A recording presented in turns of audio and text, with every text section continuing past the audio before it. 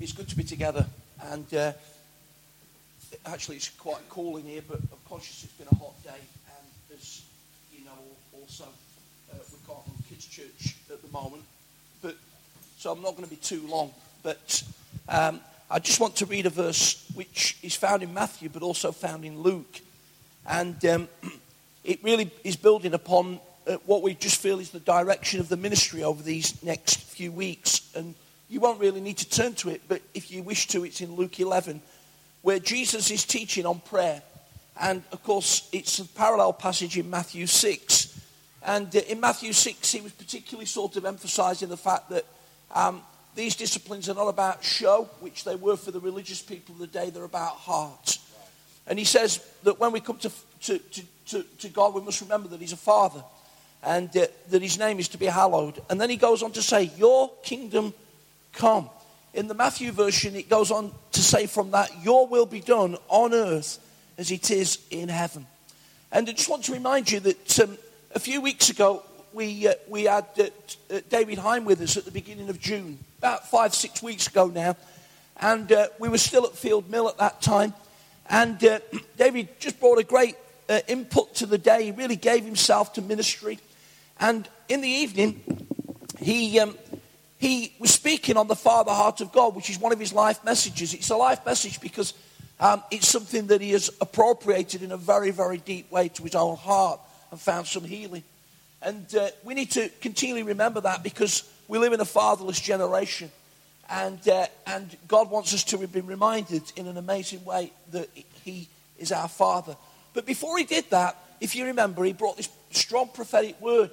And we've sort of listened to it since, and it probably went on for the best part of 15 minutes from Acts 18. And he encouraged us to really be open for all that God wants to do in the future. And how many of you know that when you're on a journey, sometimes you need some encouragement to keep going? Yeah. And that is what prophecy does. It does many things, but one of the things that prophecy does, it cheers us on to keep going. And this journey of Arena Church Mansfield is very nearly 3 years old. I don't know where the time's gone. It's been a wonderful journey. It's been great to sort of pitch up on a Sunday night, but more than that, for it to spill out into other contexts, which we're developing all the time, and there's so much more to come. And, of course, during that time, we just started with a few people at Mansfield, and we, as you remember Christian saying, and he said several times since, we're committed to the long haul. We had people prophesying in inverted commas to us, that it weren't going to last more than a few weeks, that it was this and that and the other, and we were going to fail and all those sorts of things, and even more horrible than that, which I won't go to. But the reality is we're still going, and God's blessed. We've got people here tonight that have got saved on the journey. We've got people that have found a spiritual home. We've got people that have been baptized. We've got people that have been touched by God. All here tonight. Fantastic. And the reality is the word of God's been ministered. The worship's been free. We've reached out to God, and it's been a great place to be. And as I've said to Christian on a number of occasions, in my joys of being in other contexts on occasions, you need to know that I'm part of this journey, and Arena Church pours out of me, you know, in the sense that I'm so glad that whatever I'm doing for ALG is part of being part of a local church. Otherwise, I'd be a theorist. I'd be talking about what I used to do. Thank God I'm talking about what I'm doing, and it's completely different. So I do that as a leader, but also as part of the band of the journeying people here in Mansfield. And so God's been doing great things. And when David came, it was a cheering on message. It was recognizing that we're at a pivotal time. It was our last evening in that building. And we were moving into something new. And of course, we've taken many gulps to bring us to this place. If I can use a boxing term, we've punched above our weight on so many occasions for us to be here tonight. And people have been incredibly sort of supportive and sacrificial. And we thank God that we've got a great boat to fish from. And it's going to get stronger, it's going to get better, and God's going to do some great things. How many of you know that God's positioning us for a great move of God? He really is. Where this town, friends, sees something that it's never seen before. Where some of the clouds that sit over it that, you know, have been of despair and discontent, where sometimes he's been quick to make a jibe about Mansfield from outside, is going to change because God loves this community in an amazing way. And so it was a cheering on message to see that over this next season, and we mentioned 3 months, there was to be a preparation. A preparation. Now, you've seen all these walls painted. And I used to know a guy years ago in Jacksdale. Stephen Lynn may know Ray Shaw, because he around Normanton. And he was short by name, but also short by stature. But Ray was a wonderful painter and decorator. And meticulous. And he did a little bit of decorating for us when, not long after we'd moved up to Jacksdale and everything. And I remember he says, Phil, it's all about preparation. You know, he says, you want to get in there and slap the paint on. He says, but just be patient because I know what I'm doing. And if we do it right, it'll stick. And his preparation was incredible. And preparation so vital, it really is. In a sporting context at the moment, there are teams sweating buckets of sweat. They're running up and down. They've got bleep tests and all sorts of things because they're getting prepared for a new season. Our Ryan he's like a cat on a tin roof. He loves football. He said, when are we going to get some football back? It's a Friday. He says, I said, mate, it's just 3 weeks away, you know. And but there's preparation. I remember flicking through the channels on the TV once and coming across Phil Collins preparing for a concert in Hamburg. And it all started in a warehouse in Brussels in Belgium with just himself and a few other people. And then it went from there to there to there to there. And he pulled the band together. His musical ear is incredible. So he'd listen to the band and say, no, that trumpet, fourth, we're not doing it. You've got to do it again. Until he got to the place where he could be in front of 80,000 people in a great stadium in Hamburg and know he was ready. You see. So preparation. And we don't like preparation at times, even in the church, want to dive straight in. Whew, come on. But God wants to do things. And God's been doing things, but now we're in this next season of God opening something up for us. And part of it collides with us having the building. And so David was encouraging us about this preparation and also about declaration that is to come. And he said, over this next 3 months, you should prepare, speak about the kingdom of God. Speak about it. And then Christians signposted to this declaration. So we're going to get one or two folks that have got the gift of evangelists to come in and really minister the good news. People that have come from broken backgrounds and have been completely transformed by the power of Jesus and now are ministry gifts to the Christ. It's going to be in Mansfield in the autumn. It's going to be fantastic. It's going to be a great place to bring people, declaring what God is doing.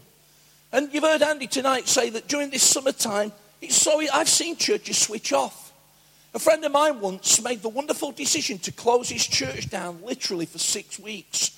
He said in the middle of July, see you in September. You know, and it was all this thing about, you know, you can chill and do a coffee on it. And when he got back in September, I says, what was it like, mate? He says, never again. Because I completely realised I sucked every bit of momentum out of the life of the church. And I understand, friends, that church is not defined by services. An arena church will never be that. But there's something about gathering points. There really is. There's something about praising.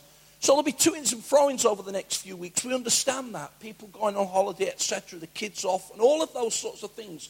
But we want to be very intentional to keep bringing a season of preparation and declaring the kingdom of God. And we're going to use one or two of the folks from the church as well to bring some aspects of that.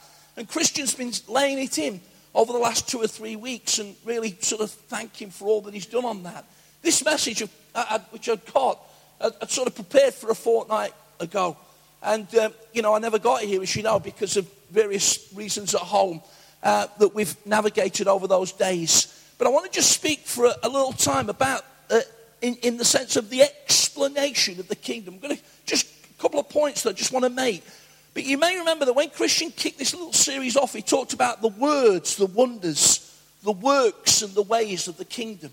So, that we speak the words of God, that we believe that the wonders of God will break in, that we do the works of the kingdom. But actually we live the ways as well. It's about discipleship. And Jesus, friends, was impassioned about the kingdom. It was central to his teaching. If you read in Mark's gospel, one of the first things that Jesus spoke about was the kingdom of God in Mark chapter 1. And also it was the burden of his ministry. He healed people. He set people free. He ministered to the poor. And it says on numbers of occasions that was an expression of him bringing the kingdom. And then also he sent others to carry the kingdom message. In Luke chapter 9, you'll read about him choosing people and sending them out with the message of the kingdom. Could have read all those verses tonight, but I've run through it just to save a little bit of time. But Jesus was impassioned about the work of the kingdom. And then if you get to Acts of the Apostles, you read in Acts chapter 1 and verse 3 about a declaration of the kingdom. And you see it working out all through those 28 chapters. And when you get to verse 31 of chapter 28, which is the final verse of the Acts of the Apostles, the book with no end, again you see Paul declaring the message of the kingdom.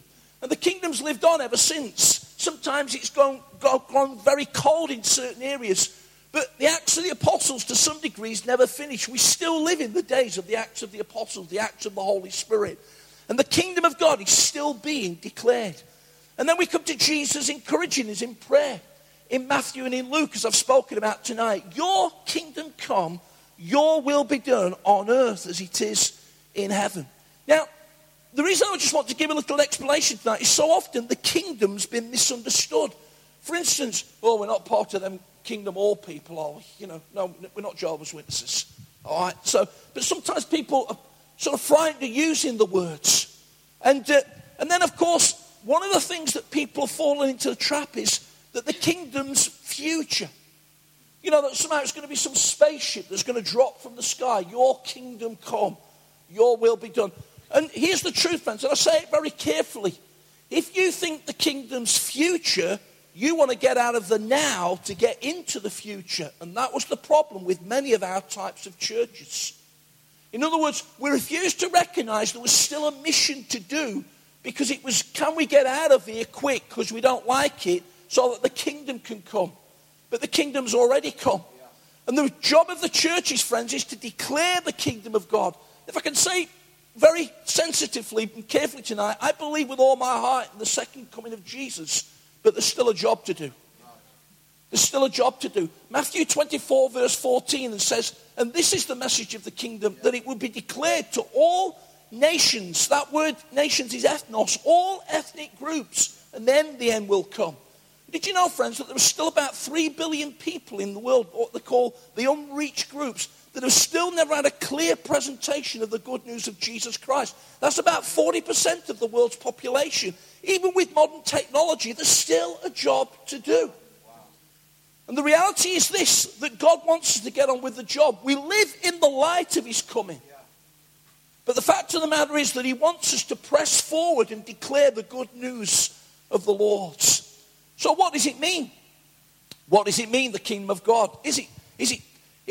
What is God saying? Well, the reality is that in 1 Corinthians 15, we see in the resurrection chapter a fulfillment of Jesus' rule.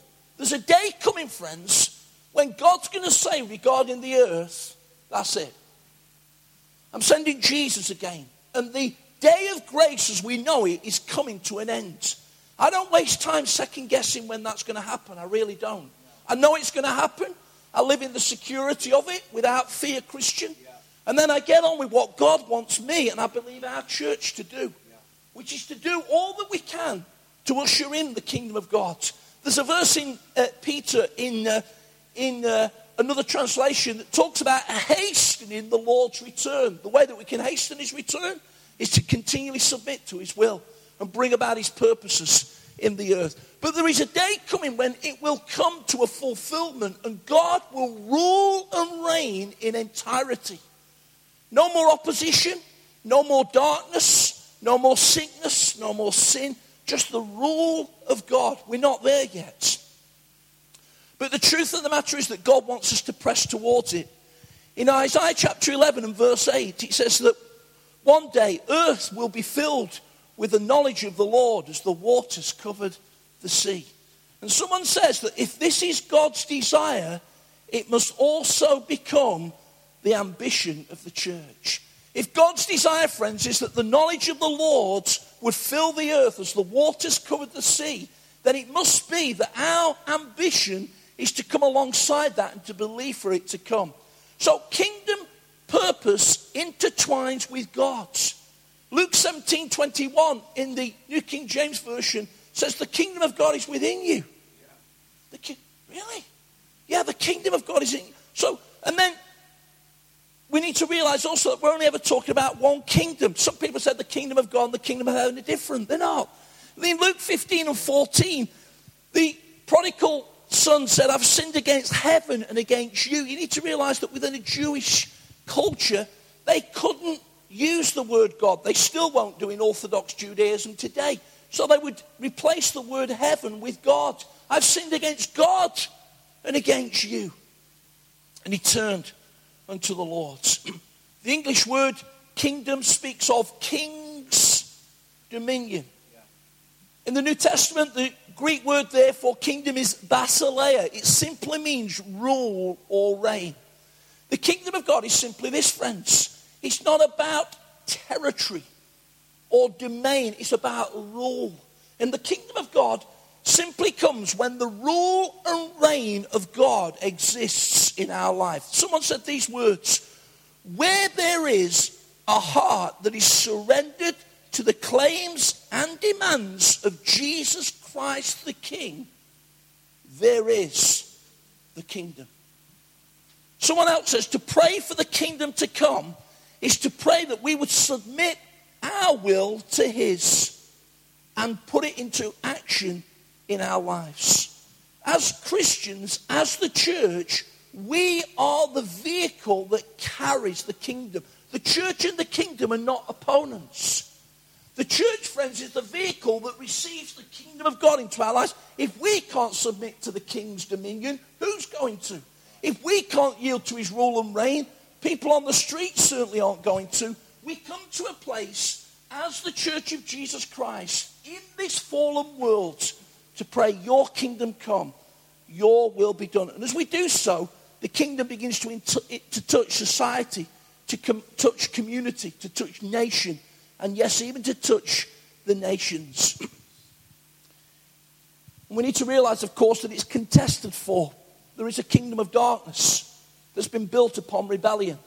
If I can say it carefully tonight, the enemy, Satan, the devil, whatever you want to call him, doesn't just sort of stand back at times and say, hey, isn't it great that a bunch of Christians that have pitched up, they started off at Field Mill, I tried to put them off, I tried to put a few bombs in the way, but you know what, they kept going. And then they had this crazy idea that they were going to buy this building in the middle of town. And I sort of sold seeds down to the leaders and thought, you got to be joking, you're never going to afford that. But you know what, they've kept going, and they bought this place, and they've moved in. And then I thought they'd get discouraged when they saw the size of the task and knocking it about. But they kept turning up and painting it. And they started the meetings in there. And I'm getting worried. Because they might impact the town. Yeah, that's why we're here. And he'll contest for it at times.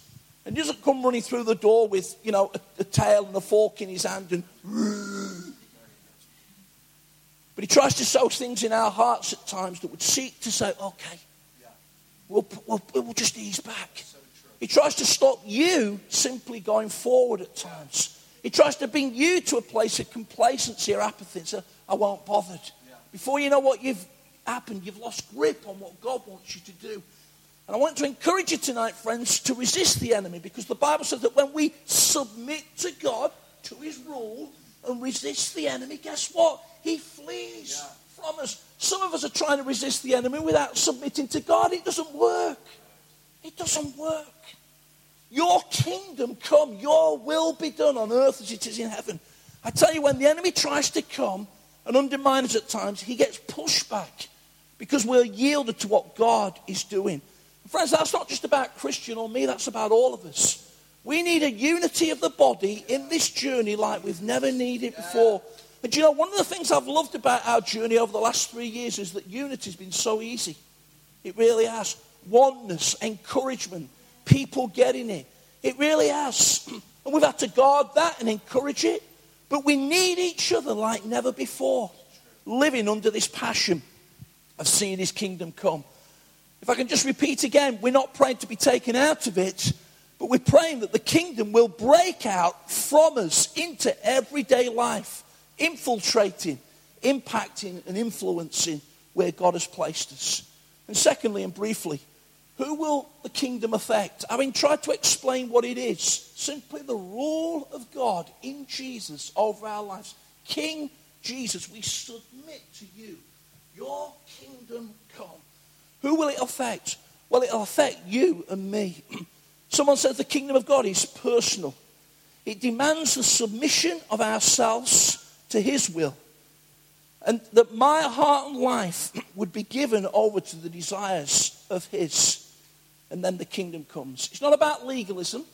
It's not about rules and regulations, because Romans 14:7 says the kingdom of God is not about meat and drink, which was a reference to legal rules that they were setting, but it's righteousness, it's peace, it's joy in the Holy Ghost. That's the kingdom of God. Yeah.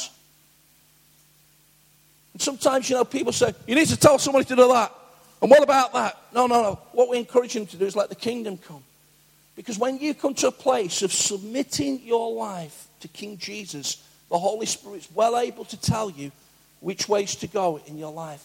And do you know something, friends? There are clearly some things that are wrong because they're taught in the Bible, and the Holy Spirit will encourage us. But there's lots of preferences in life that are nothing to do with sin. They're simply that. And it may be something not for you, but it is for somebody else. And that's cool. That's fine. As long as we're not doing anything that would push back on the kingdom. And so we want to press forward, and it will touch all of our lives in Jesus' name.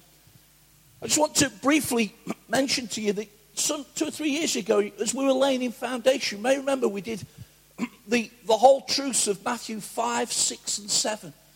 And we entitled it Raising the Bar. And because the reason for that is that Jesus was speaking to people about the kingdom. Matthew's gospel is an emphasis on the king. Mark, the servant. John, the Son of God. Luke, the servant of God.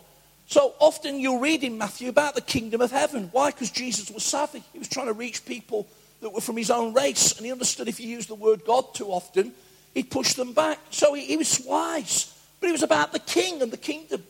And these people were under rule and reign from the Romans. They were sick to death of the Romans. They were sick to death of paying taxes more than what they should. They were sick to death of oppression. They thought, this guy's going to come and set us free. But they thought he was going to do it politically or militarily. He says, no, I'd like you to sit down on a hill. I want to talk about the kingdom. Yeah. Blessed are those who hunger and thirst for righteousness, that they shall be filled. Blessed are those that mourn, for they shall be comforted. Blessed are those that are persecuted for my sake. Really? Is this what we need to hear? Do you know what, friends? It was such a radical message. It transformed the world because we're still talking about it today. And he went on to say in those verses that you've heard it say this, but I say. Yeah. He raised the bar. And he talked about things like purity and integrity and honesty. He talked about the attitude of our heart. He talked about forgiveness. He talked about sacrifice and inconvenience. He talked about love. He talked about our motives and our priorities. And maybe some of those things we'll have opportunity to spill in other contexts during the next few weeks. He talked about fruitfulness, and he talked about foundation. You can read it all there. Amazing, amazing words of people that yield their hearts to Jesus. And this Christian faith, friends, is incredible. It will dig deep into our lives. I've written in another place today for something for leadership, that if we want to move on, guess what? God wants to move in. He wants to change us. He wants to shape us. Very often we need a God to move. Yeah, what, are you ready? Are you ready? Because I'd like to start with you. And God wants to continually come to us. And here's the truth. It was a liberating message. It was a life-changing message. It was something that the world had never heard before. And when we yield to the words of Jesus, then we truly do live free. It starts with you and me. And as it starts with you and me, it starts to flow out from you and me to touch other people that need to hear the kingdom. Did you know something? The kingdom's going to touch people this week, and they're not even going to know it. But they're going to feel it. They're going to sense it. You're going to talk to people this week, and there's something about that. There's something about that, Ellen Turner. I don't know what it is. It's the kingdom. There's something about that, Steve Holmes. I don't know what it is. There's going to be people, friends, sitting at their dinner table at night, and the wife's going to say, you had a good day. Yeah, I met this bloke today. There's something about him. It's the kingdom. It's the kingdom. It's the rule of Jesus. You never even mentioned the gospel. You never even mentioned Jesus. You never even quoted a Bible verse. But the kingdom's flowing out of you to influence people far more than you ever realize. And I want to say there's lots of people close to the kingdom, friends. I really believe it. They're really close. They're really close. And they just need to come across people that are carrying the kingdom. It's going to draw them to a place where they can make a decision to say, yeah, I'm going to submit my life to Jesus as well. Don't underestimate the power of your influence. It is incredible. You just keep being you. And if you live under the rule of Jesus week after week, you will inevitably touch other people's lives. Sometimes without even saying anything. It will just pour out of you in an amazing way. And so I want to encourage us to be really stirred over these next few weeks as the word of God comes to us. Responding to the prophetic word through a good servant of God that's a friend of this church. To be in a real season of preparation. It may seem unspectacular. It certainly has dust in these walls before we could put a coat of paint on it. It may seem to take a bit longer than we'd like. But I want to tell you, friends, it's going to bring us to a place of declaration that's going to see the kingdom breaking out to the right and to the left for the glory of God and for the praise of his name. I want to encourage us tonight as the body of Christ here in Mansfield, great people that have pitched upon this wonderful journey, to say again tonight, Lord, let your kingdom come, your will be done on earth as it is in heaven. We used to sing an old song that says, Sovereign Lord, we look for your rule. In the earth, establish your own dominion. Let your kingdom come, your will be done.